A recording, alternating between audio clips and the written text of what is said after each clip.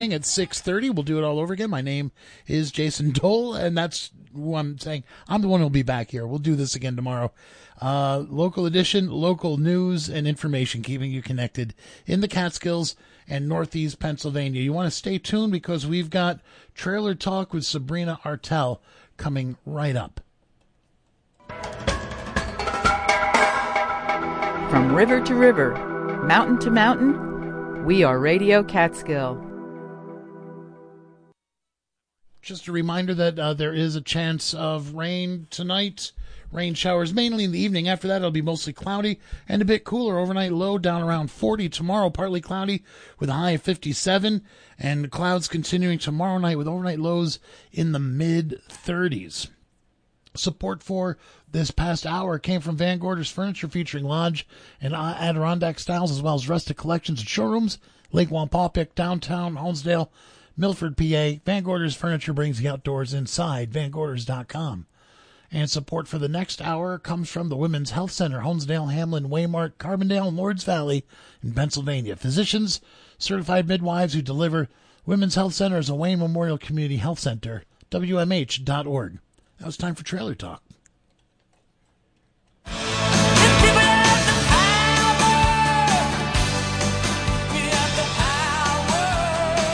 Welcome to Sabrina Artel's Trailer Talk. I'll bring you all kinds of stories from all kinds of people. Whether it's a live public conversation and we're speaking from the kitchen table of my 1965 Beeline travel trailer, from the studios or on the streets, please sit back and enjoy the conversation right here this time every week. The Common Waters Partnership says this about the Upper Delaware River watershed. The Delaware River is a vital economic and recreational resource. Basin-wide systems of forests, streams, and wetlands provide habitat for many important wildlife species. It is the only undammed river east of the Mississippi and provides drinking water to over 15 million people, including the cities of New York and Philadelphia. This exceptional waterway is threatened by development. In the last 2 decades, approximately 20 acres of forest are lost each day in the Upper Basin. The following conversation takes place in the Upper Delaware River watershed.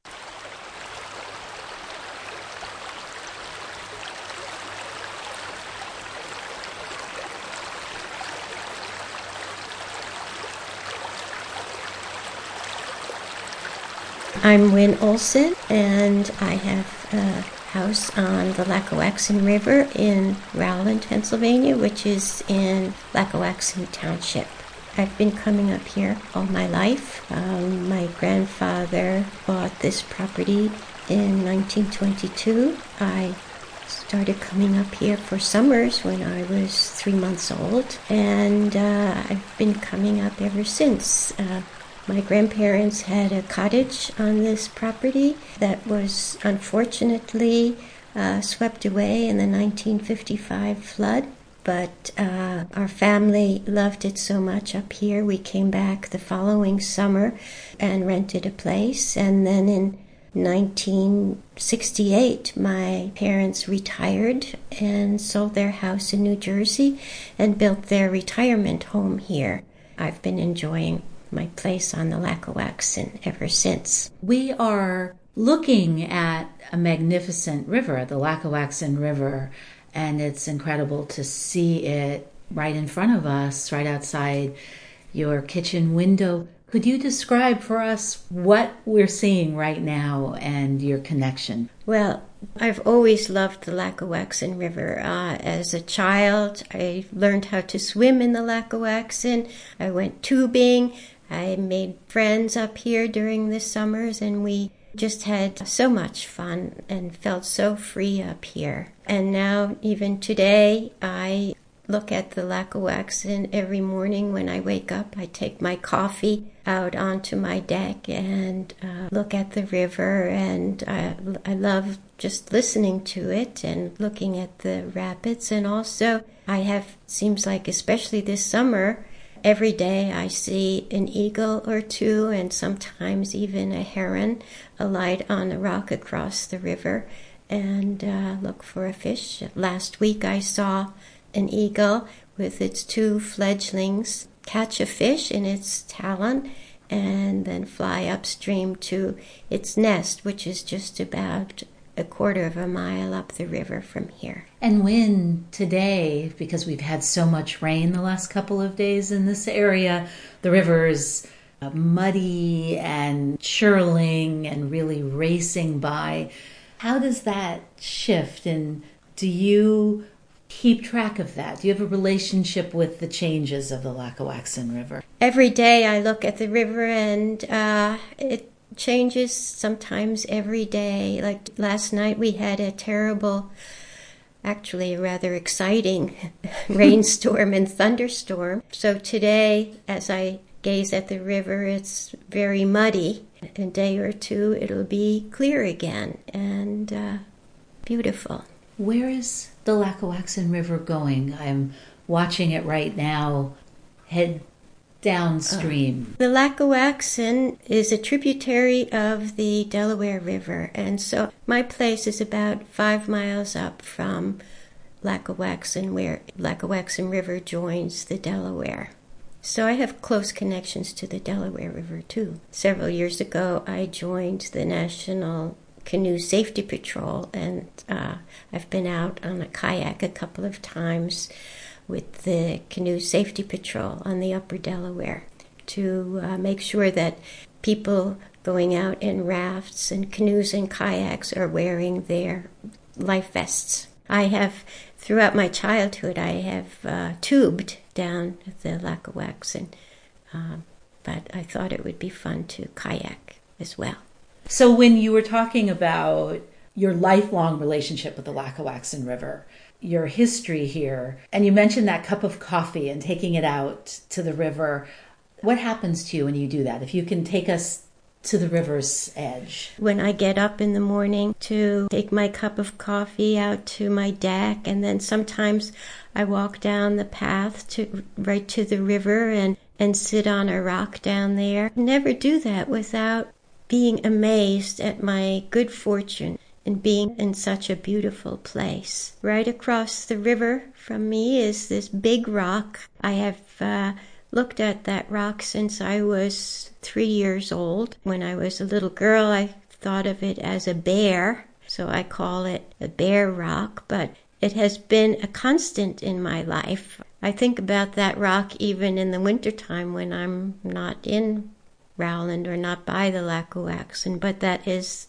a constant. And behind the rock, on the other shore, there's a railroad track. When I was a child, the train, a little freight train, came through once or twice a day, and when my friends and I were in the river, we would wave at the train and then wave at the man in the caboose. Beyond the railroad track is a mountain with some stone cliffs, and so it's very private and bucolic here. You mentioned the constancy of this river, of this landscape, this natural landscape. What does that mean as you get older? What does that mean to have that kind of constancy, to see Bear Rock, which is in the Lackawaxen River, even when you're not here? The environment is probably the most important thing in my life. And in terms of, well, beyond Rowland and beyond the Lackawaxen, I just feel that the natural world is the most precious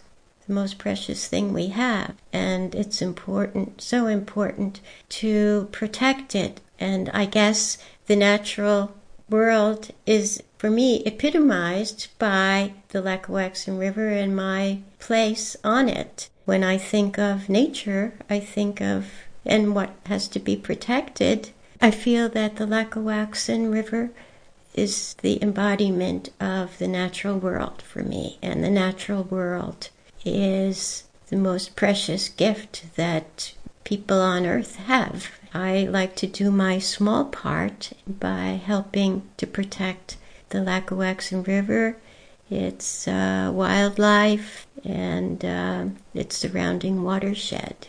How are you involved with the conservation of the Lackawaxen River? I have been a member of the Lackawaxen River Conservancy since its inception in 2001, and I was president of it for 2 years. One of those years was 2010, when the Lackawaxen River was named Pennsylvania River of the Year, something we were very proud of. Through the Conservancy, we have tried to make people aware of the precious resource they have right in their backyard. We have had programs to educate people on threats to the river through various sources of pollution, from agricultural runoff, from the roads, and also from development issues. We're not opposed to development, but want to be sure that it is done in an environmentally conscious way. One of the issues that we have been especially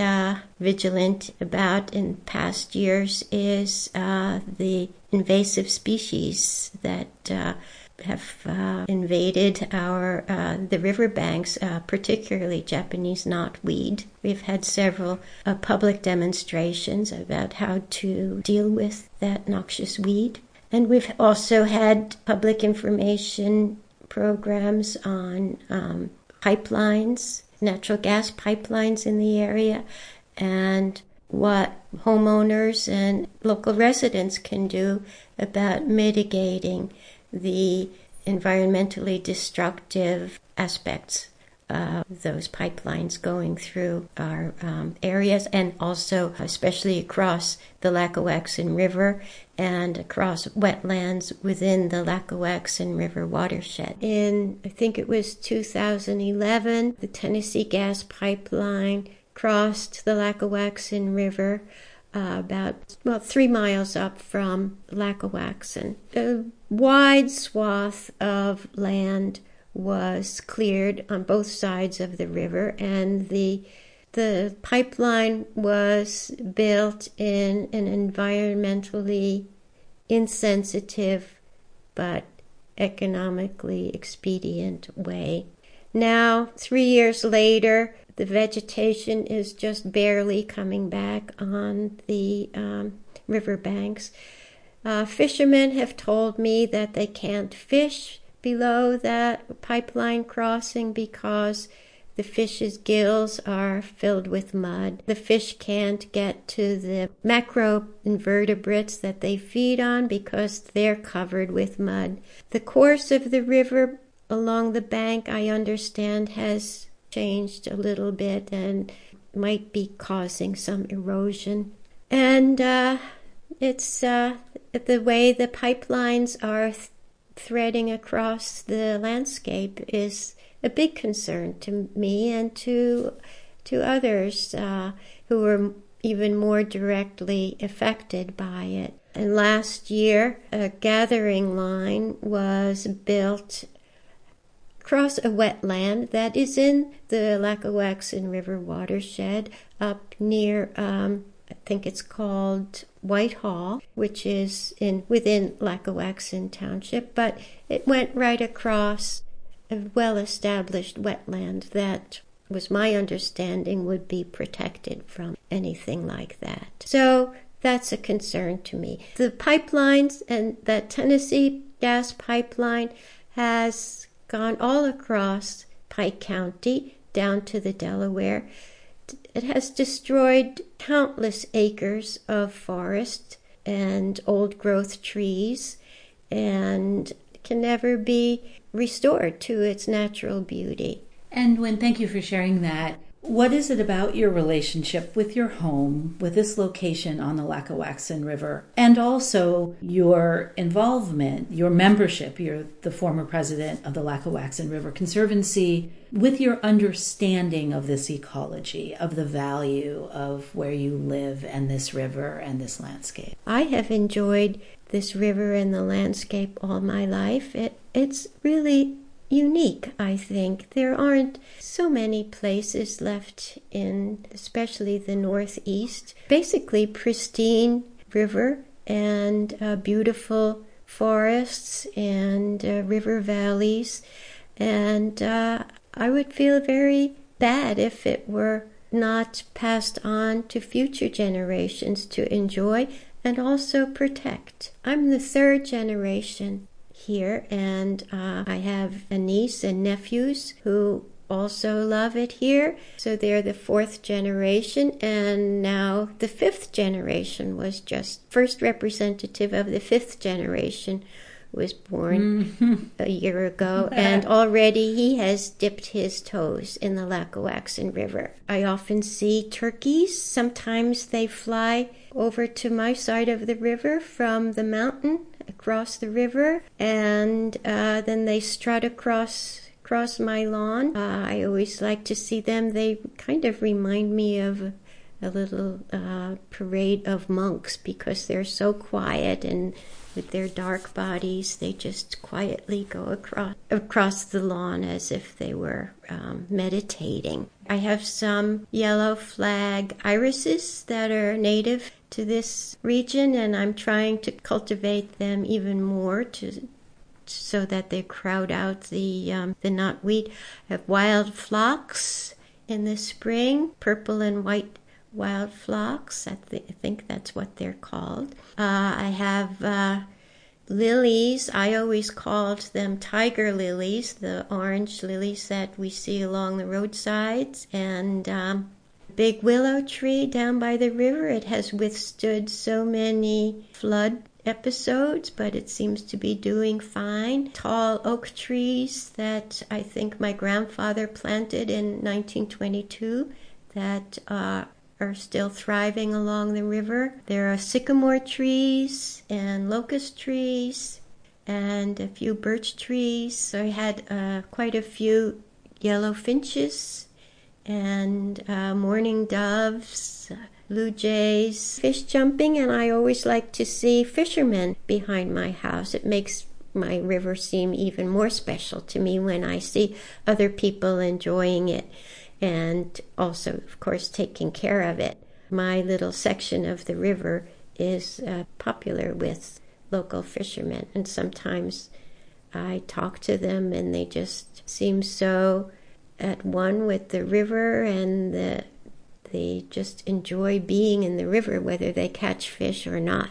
One issue in recent years has been increased turbidity of the river, particularly in late August, and that was caused by the PPNL, Pennsylvania Power and Light, the owners of the dam up at Lake Wallenpaupack.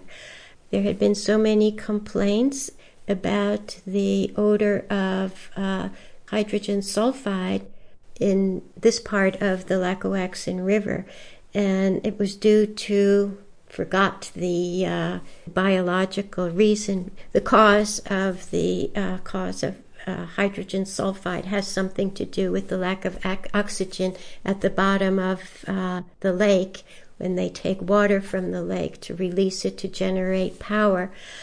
So in order to mitigate that very strong at times smell of hydrogen sulfide, and also at the behest of the Conservancy, PPNL installed an aerator that would send oxygen down to the bottom of the lake, but that brought up all kinds of dead matter, dead algae from the bottom of the lake, and that caused the turbidity of the water. So we got rid of the odor, but in exchange we got more green water very often in the river during August. This year it hasn't been much of a problem, though, thank goodness. And I have spoken with a representative of the Pennsylvania Fish and Boat Commission, and he said the fish are healthy.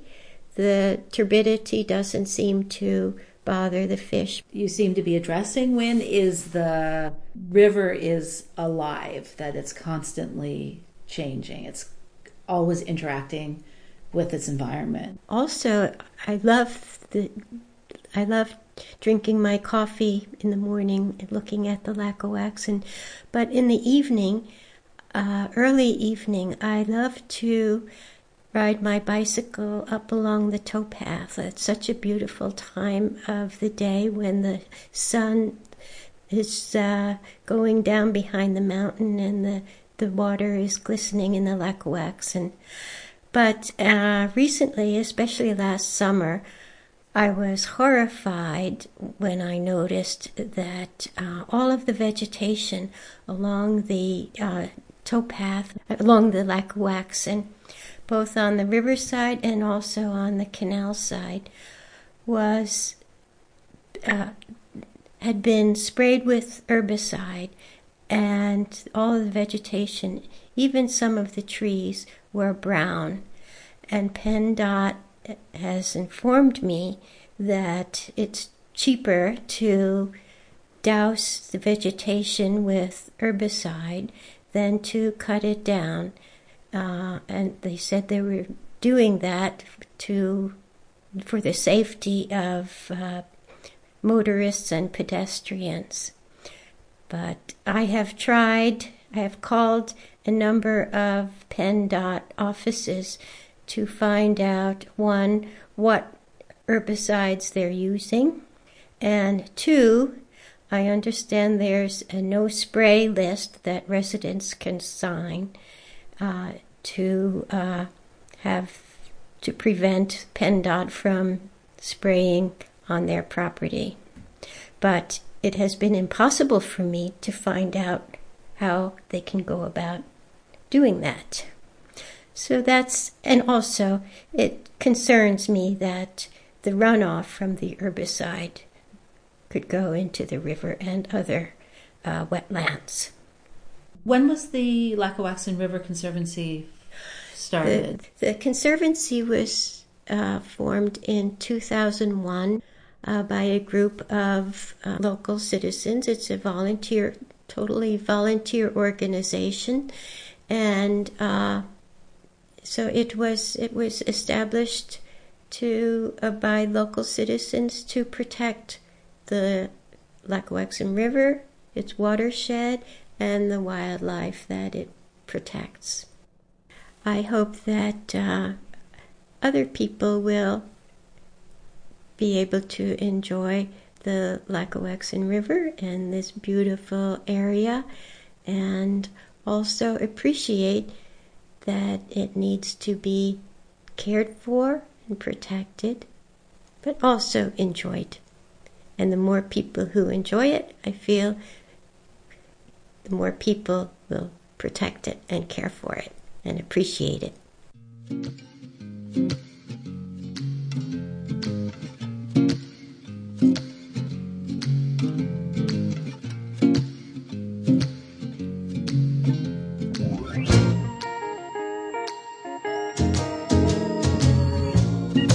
Wade in the water, wade in the water, children, wade in the water.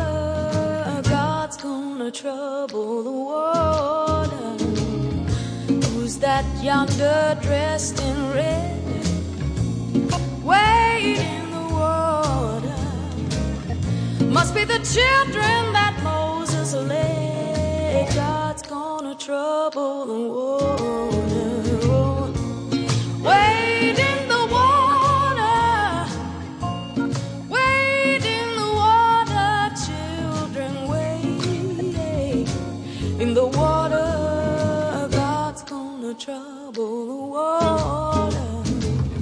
Who's that yonder dressed in white? Wade in the water. Must be the children of the Israelite. Oh, God's gonna trouble the water. Wade in the water, wade in the water, children, wade in the water. God's gonna trouble the water.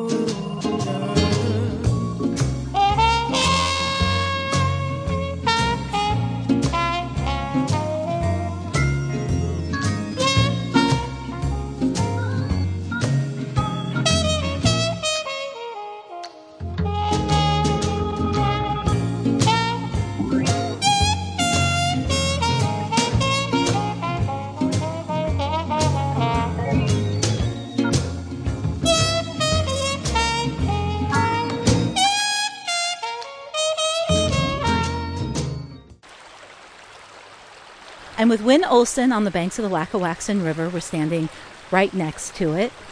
And Hi, I'm Wynn Olson, and yes, we're standing by the Hemlocks, which is our old swimming hole in Rowland, PA, on the Lackawaxen River. And this is a place where people have come for generations to go swimming. And this is in the stretch of the towpath along the Lackawaxen called Little Norway, because a number of Norwegian families came up here in the early 20th century and bought property up here because it reminded them of their homeland in Norway.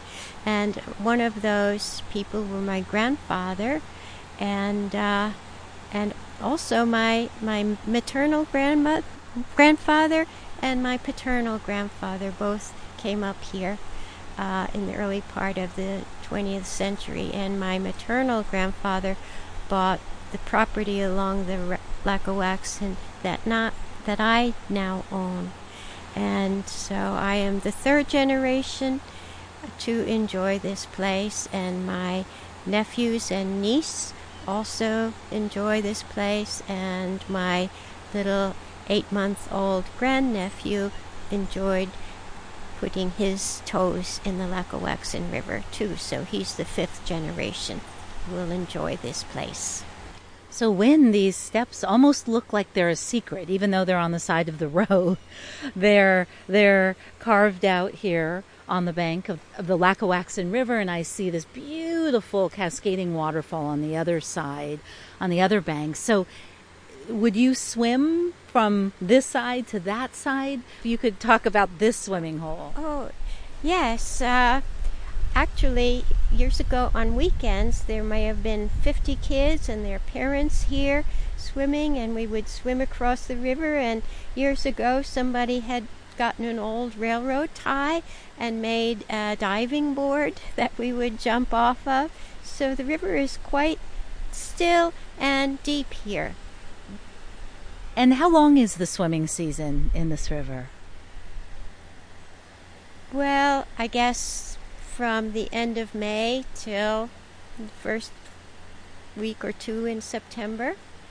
But then people enjoy it on kayaks and canoes for a longer period of time. Thank you, Wynn. I'm speaking with Wynn Olson at her kitchen table in Rowland, Pennsylvania. We're on the shores of the Lackawaxen River. It is racing by today. And I'm just, how many miles outside of Hawley am I right now? We're about 13 miles outside of Hawley, downstream from Hawley. And we are 13 miles downstream of Hawley, Pennsylvania. Thank you. Thank you. I'm Wynn Olson. I'm here at my kitchen table on the shores of the Lackawaxen River in Rowland, Pennsylvania. This has been a place that I have come to all my life, and I am the 3rd generation of my family to have come here, and recently a member of our 5th generation has just dipped his toes in the Lackawaxen River, and we all love it and hope that many other people will get to enjoy the beauty of this place.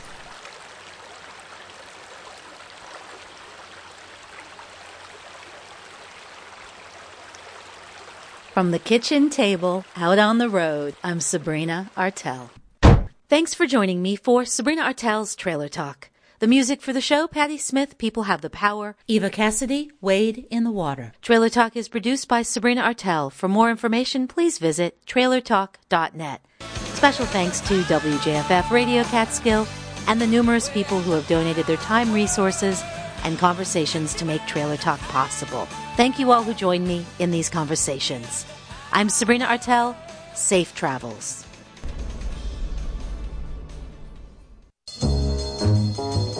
I'm Daryl Brogdon. We're at the Underground Martini Bunker again to hear the music that's always shaken not stirred. We're here with the Retro Cocktail Hour every week on WJFF Radio Catskill in Jeffersonville, New York. And you are most welcome to join us. Wednesday night at 8 on Radio Catskill.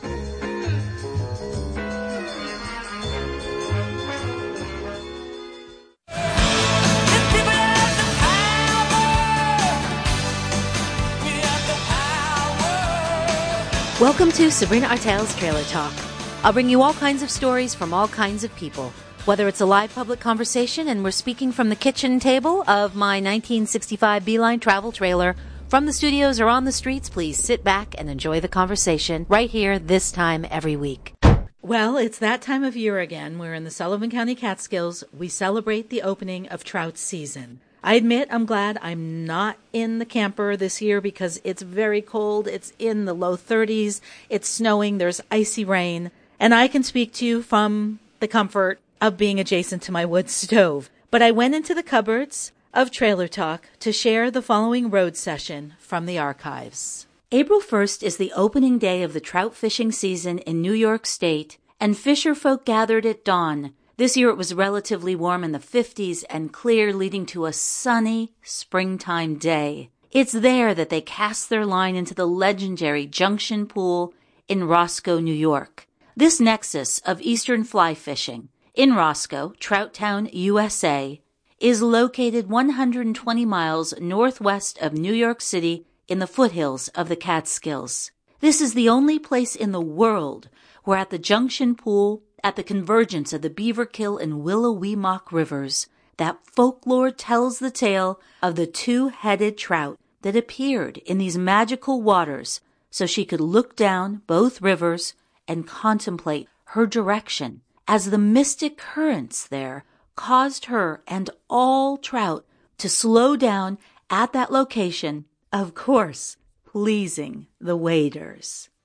It's fly fishing season in the Catskills. This is Sullivan County, New York, and we are in the very epicenter of the fly fishing sport. We have the most beautiful streams, the rivers, the Beaverkill, the Willowemoc, and others that are coursing through this county. So as I'm listening to the Fisk Brook outside the windows of my house, I am thinking of those waders out there, of those people, those fishermen, and that first lady of fly fishing, Joan Wolfe, who are still out there during the season, which opens on April 1st, and I was fortunate to be there with Trailer Talk. So in thinking about water, the streams, the rivers, these amazing bodies that flow through these mountains,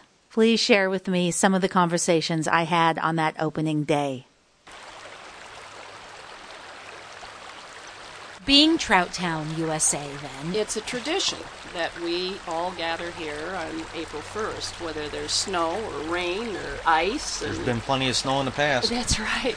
Today was remarkably beautiful for April 1st, but it's a tradition that was started actually with the two-headed trout dinner being the night before the season. And it was always celebrated down at the Antrim Lodge, which was an old lodge here in town. And from what they feel, it was about the 50s when a group of local fishermen and press, writers from out of New York City used to come. Smith. Yeah. And they would sit around Keener's Pool, which was actually the bar at the Antrim. And that started the tradition. And so the chamber took it over about 10 years ago, the two-headed trout dinner, and that has grown into a very nice fundraiser for the town. For the town of Roscoe. And when did this Junction Pool event begin? Do you remember? Well, that's the story of the two-headed trout. A writer back in many years ago, they got talking, and they got talking about the Junction Pool, a junction of the Beaverkill and the Willowemoc. And tradition was born that a trout came up to Junction Pool, and he couldn't decide which river to go up, the Willow or the Upper Beaverkill. And so he grew 2 heads. And what is his name? He's just the two-headed trout. The two-headed trout. Have either of you, DEC Officer Scott Steingart or Miriam Stone, have you seen this two-headed trout? Absolutely. You have? Yes. He doesn't tell me where it comes up, but I haven't seen it. I would love to see the two-headed trout. Well, that makes sense that, Officer Steingart, you've seen it because you spent so much time in the river and around the rivers. Right. And that trout knows you're protecting them, aren't you? So, and Miriam Stone, for Roscoe, the town that you live in and that you're so dedicated to, what are some of the goals that you see for the near future of Roscoe? I think our near future is just bringing more tourists to town. The fishermen are just a start, because we are in an area that is absolutely beautiful. We have the rivers and we have the mountains. We're getting more and more second home people here from the city. And we really want to become a destination place for weekenders, tourists, whatever. And some of the money that we make through the chamber goes towards beautification of the town. We also work with the streams around here. We do some stocking of fish. We plant trees along the riverside to stabilize banks. We're protecting our own environment, and that's our most important thing. Well, thank you, Miriam Stone, and thank you, Scott Steingart. I'm speaking with Officer Scott Steingart, who is with the DEC, and Miriam Stone, who is the president of the Catskill Fly Center and Museum, and also very involved in the Roscoe Chamber of Commerce. Thank you. Thank you very much, and have a good day. Thank you. Have a good day.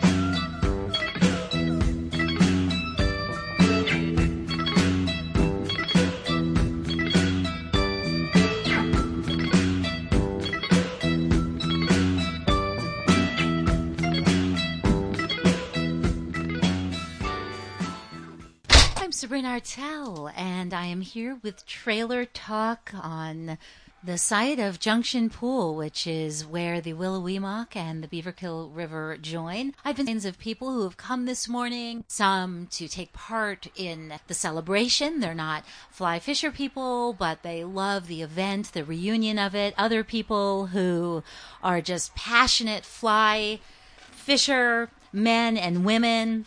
I see Terry Schultz and Rip Torn outside the windows of my trailer. I'm looking forward to speaking to them both and finding out how that start of the fly fishing season went. It's a beautiful, beautiful day for fly fishing. It rained from 3 to 5 a.m. this morning. It has stopped. It is just a day of real celebration and excitement as people start this season.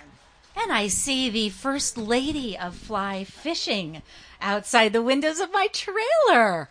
Joan Wolf, welcome. It is really a pleasure to speak with you.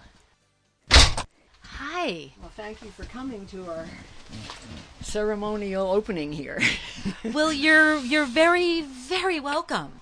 You are highly respected. You are the creator of techniques and theories of fly fishing, and along with your husband Lee Wolf, you really have shaped modern fly fishing. Oh, I would say Lee-shaped modern fly fishing. Lee did, and he was the creator of Catch and Release, and this idea of that. He said a good game fish is too valuable to be caught only once. So, what is the connection to that and preservation and the connection with fly fishing to environmental concerns? And well, and I see you're emptying your pockets. well, Why don't you tell me what's coming out of those well, pockets? no, I was just trying to find a place to put my glasses, and I've got all kinds of things that I forgot were in here. But trout can only live in clean water, and so that immediately means that you've got to keep the water clean. And so the trout fishermen are very involved with the conservation efforts, with pollution, with if we have floods, and we always will, then they come and they plant trees and that sort of thing. I'm speaking with Joan Wolf. So we were talking about the connection to the environment and what the needs of the trout are. Right. They have to have clean water. And the other wonderful thing is that clean water is usually in beautiful places, and so fly fishing and trout fishing take you to beautiful places. So trout need clean water, yes, in order to survive. And they also need a good insect life. And so those are other facets of the whole picture that conservationists can get involved with. We plant trees along the river so that the leaves go in and make good bottom for the nymphs. The early stages of these aquatic insects can live there. And so that's what the trout are feeding on.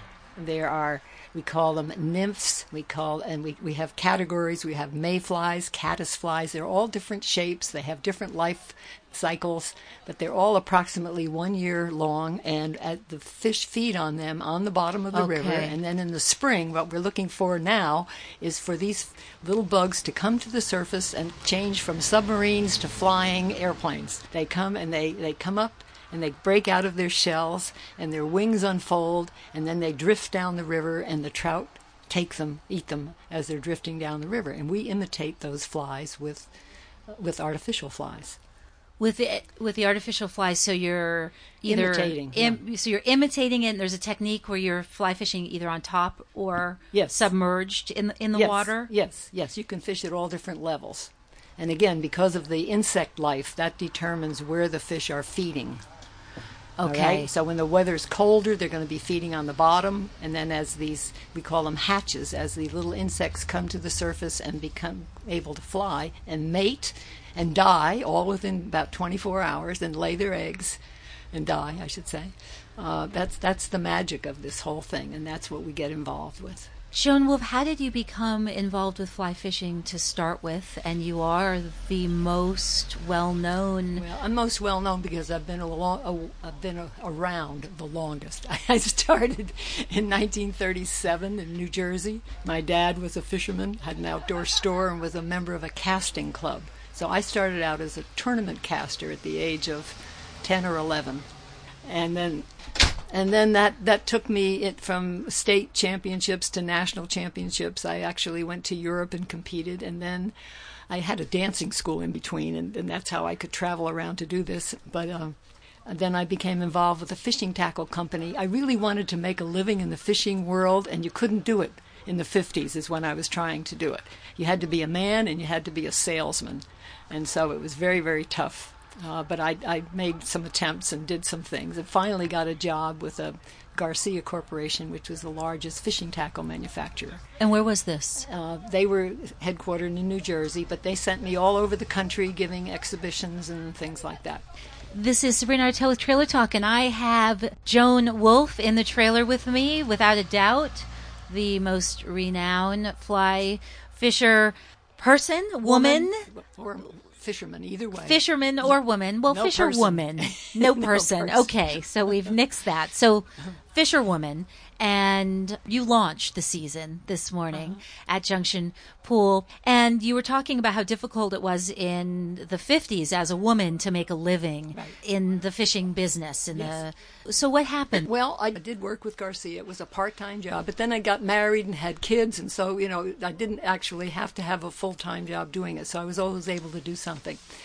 Then I married Lee Wolf, and we traveled and made films for American Sportsmen and for different companies, and traveled all the fly fishing, to Europe and to Central America and South America and so on. So I've fished, pretty much almost everywhere there is, not everywhere. And would you say that your passion for fly fishing accelerated because of your marriage to Lee Wolf? Yes, absolutely, because I had more opportunity with him than I had before, yes. And what is the magic that you were referring to before about fly fishing? What is the connection you feel in the river? The natural world. That when you're standing in a river, you're part of it. It's not cement. You're part of the river bottom. You feel the flow of the water.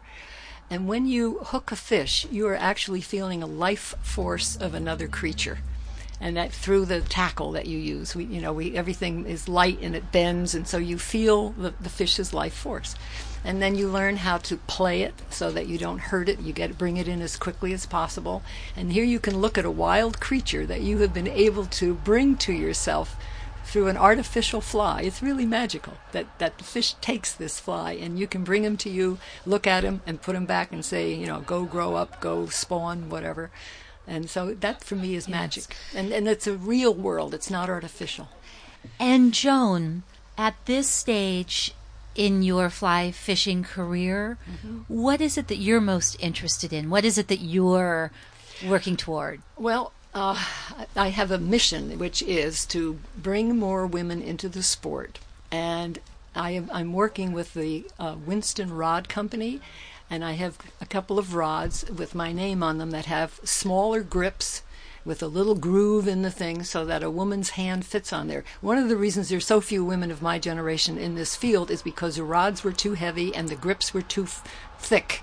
And you get cramps in your hand. You say, "This is no fun. I'll go read a book." So I'm trying to do this, and I'm trying to educate men to know that women need lighter tackle. We don't have the same strength. So I am doing this partly through my school. Lee and I started a school in Lou Beach in 1979. It's still going strong. And it's the Wolf School of Fly Fishing. And you also have a line, the Royal Wolf products. That's right. Triangle taper line, which is another design of Lee's. It's designed differently from other lines. And so fly fishing is basically my life. I write. I've written 3 books. I wrote a column for a magazine for 22 years for Fly Rod and Reel. I'm trying to revise my first book. So it's, And what is the title of your first book? Joan Wolf's Fly Casting Techniques. So you're revising that now? Okay. Yes. And what are some of the names of the flies? Well, Lee invented the Royal Wolf, which is what I was using this morning. It is not an imitation of anything. We call it an attractor. And he used to say, well, the fish doesn't know what it is. To us, it looks like maybe it would look like a chocolate sundae with strawberry sauce. And so the fish is curious, and he knows if he doesn't, all he can do is put his mouth on it to find out what it is. And then Lee did others, white wolf and gray wolf and so on. But we have Hendricksons, and we have Quill Gordons, and we have a whole series of flies which are based on those hatches I mentioned earlier. And so you can pretty well tell which ones are going to come first, second, third, fourth through the months of April, May, June, and so on. Yeah, we have small little blue-winged olives that are around for a good part of the year. Joan Wolf, do you still make these flies? I don't tie flies. Okay, so you don't. No, but I was lucky I had a husband who did. Okay. So at this point, is there someone that you go to that the work is... You mean I would like to say yes. I would like to say yes. Right. I go to Mary Detty, who's our wonderful tyer here. But I have so many flies in my house. Oh, you do? From Lee Wolf? From your husband? From everybody. I mean, I've been doing this a long time. And you go out and your vest may have 200 flies in it. And you end up using, 3 or 4 in a day, something like that. But it's all part of the trappings, I would say, of fly fishermen. You have more flies than you need because you never know which one you're going to need. And they are beautiful. They're all very unique from the other. I've seen some this morning in the trailer. People have brought them in. Oh, and you have a box of flies. See, this kind of thing. And you have those are incredible. So there could be over 100 in this box. Yes, absolutely. There's another layer here. Another too. layer, Right. and they're all different shapes and right. colors and sizes, and they do look like insects. And some of them have a little bead head, which means that they will sink. And so I was using a royal wolf this morning, and then I had a little dropper, like an extra 1.5 feet of leader with one of those little bead heads on, thinking, well, if they're not on top, they might take underneath. But I didn't connect. Incredible. And Joan, you were speaking of your interest at this point in your career of attracting more women to the field, to the sport of fly fishing. And are you doing this at your school, the Wolf School of Fly Fishing? Well, let me tell you that after Robert Redford's movie came out, A River Runs Through It, ever since then, that was 1992, I've had more women than men in the school. Oh, because they saw all these handsome men out there in the woods, and I used to have them all to myself. Now you have to share them. Now I have to share them, yes. That is but it's very been funny. wonderful to see women coming in, because they have as much passion as a man about it. They now are able, because of the way the world has gone, they can now afford to go places, hire guides, to have the best of it, just like men can. So I'm glad I've lived this long to see it. Yes, and Joan, what has kept you here? The fishing school here. So it is the fishing school yes, specifically. But I do go to, I have a place in Florida. Okay. From which I've just returned, and there's another whole world of saltwater fishing. Okay. It's called flats fishing, where it's like hunting. You don't cast until you see a fish. Oh. And so we're talking about bonefish, tarpon, permit. So that's another whole world.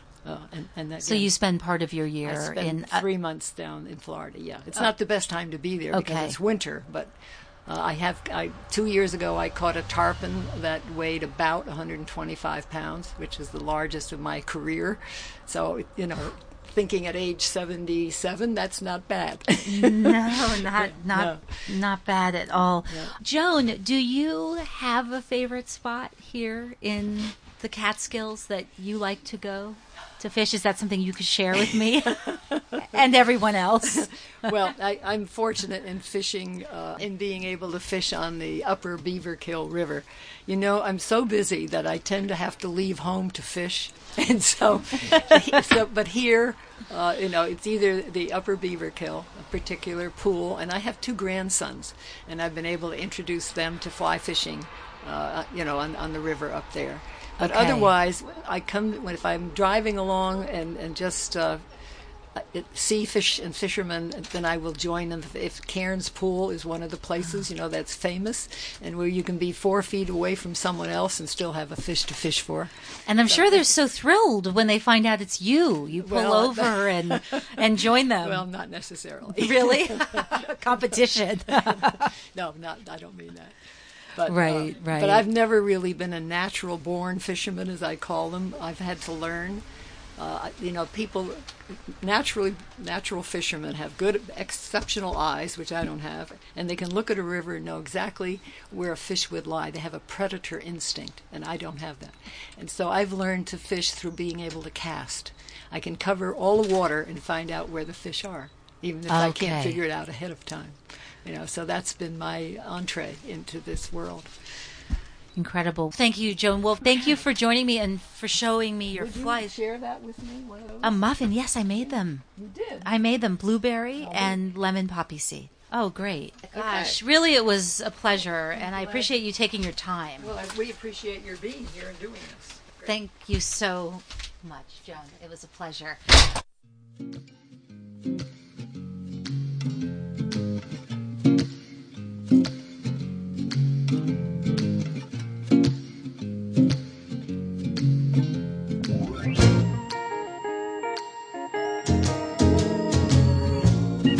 Wade in the water, wade in the water, children, wade in the water. God's gonna trouble the water.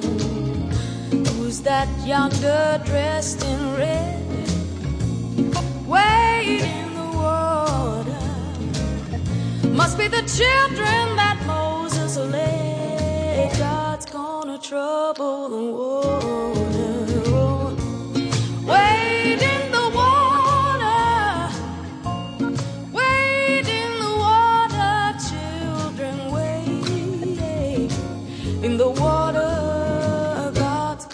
trouble the water? Who's that yonder dressed in white, wading the water? Must be the children of the Israelite. Oh, God's gonna trouble the water. Wade in the water, wade in the water, children, wade in the water. God's gonna trouble the water.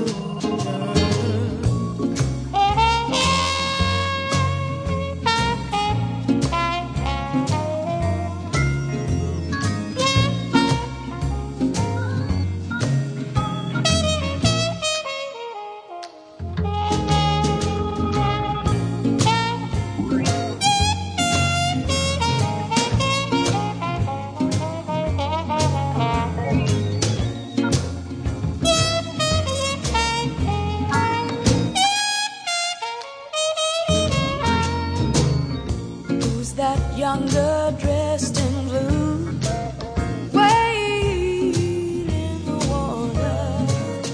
Must be the children that's coming through. God's gonna trouble the water, yeah. Wade in the water, wade in the water, children, wade in the water. God's gonna trouble the water. If you don't believe I've been redeemed, wade in the water. Just see the Holy Ghost looking for me. God's gonna trouble the water. Wade in the water, wade in the water, children, wade. God's gonna trouble the water.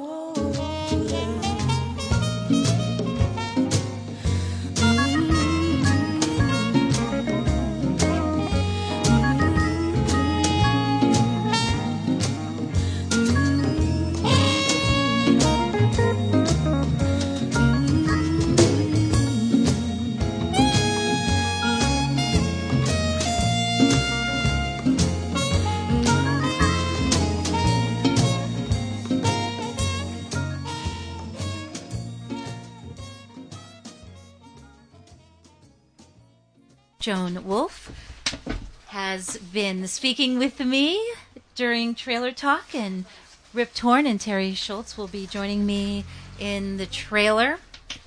I am here streamside at Junction Pool. Perhaps I'll see you at Junction Pool in those mystical waters, where if we're lucky, we'll receive a message from that ever-elusive, magical, two-headed trout. From the kitchen table out on the road, I'm Sabrina Artel.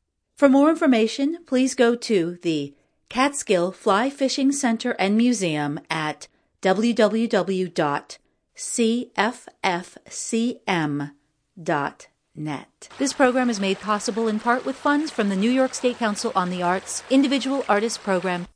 Thanks for joining me for Sabrina Artel's Trailer Talk. The music for the show, Patti Smith, People Have the Power, Talking Heads, Take Me to the River, Eva Cassidy, Wade in the Water. Trailer Talk is produced by Sabrina Artel. For more information, please visit trailertalk.net.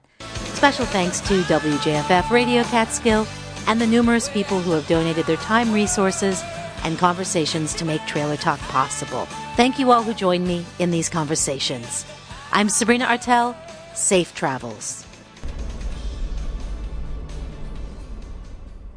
WJFF Jeffersonville, W233AH Monticello. This week in This American Life. What would be wrong with one channel that showed nothing but puppies, acting the natural comedians and cuties that they are, all day, every day? After 25 years as a businessman, one man starts from scratch to create a cable network with this theme song. Puppies, puppies, puppies, puppies, puppies, puppies, puppies, puppies, puppies. The cutest, fuzziest radio story on earth. This week. Saturday at 6. Support comes from The law office of John Ferrara in Monticello, providing legal services in the areas of matrimonial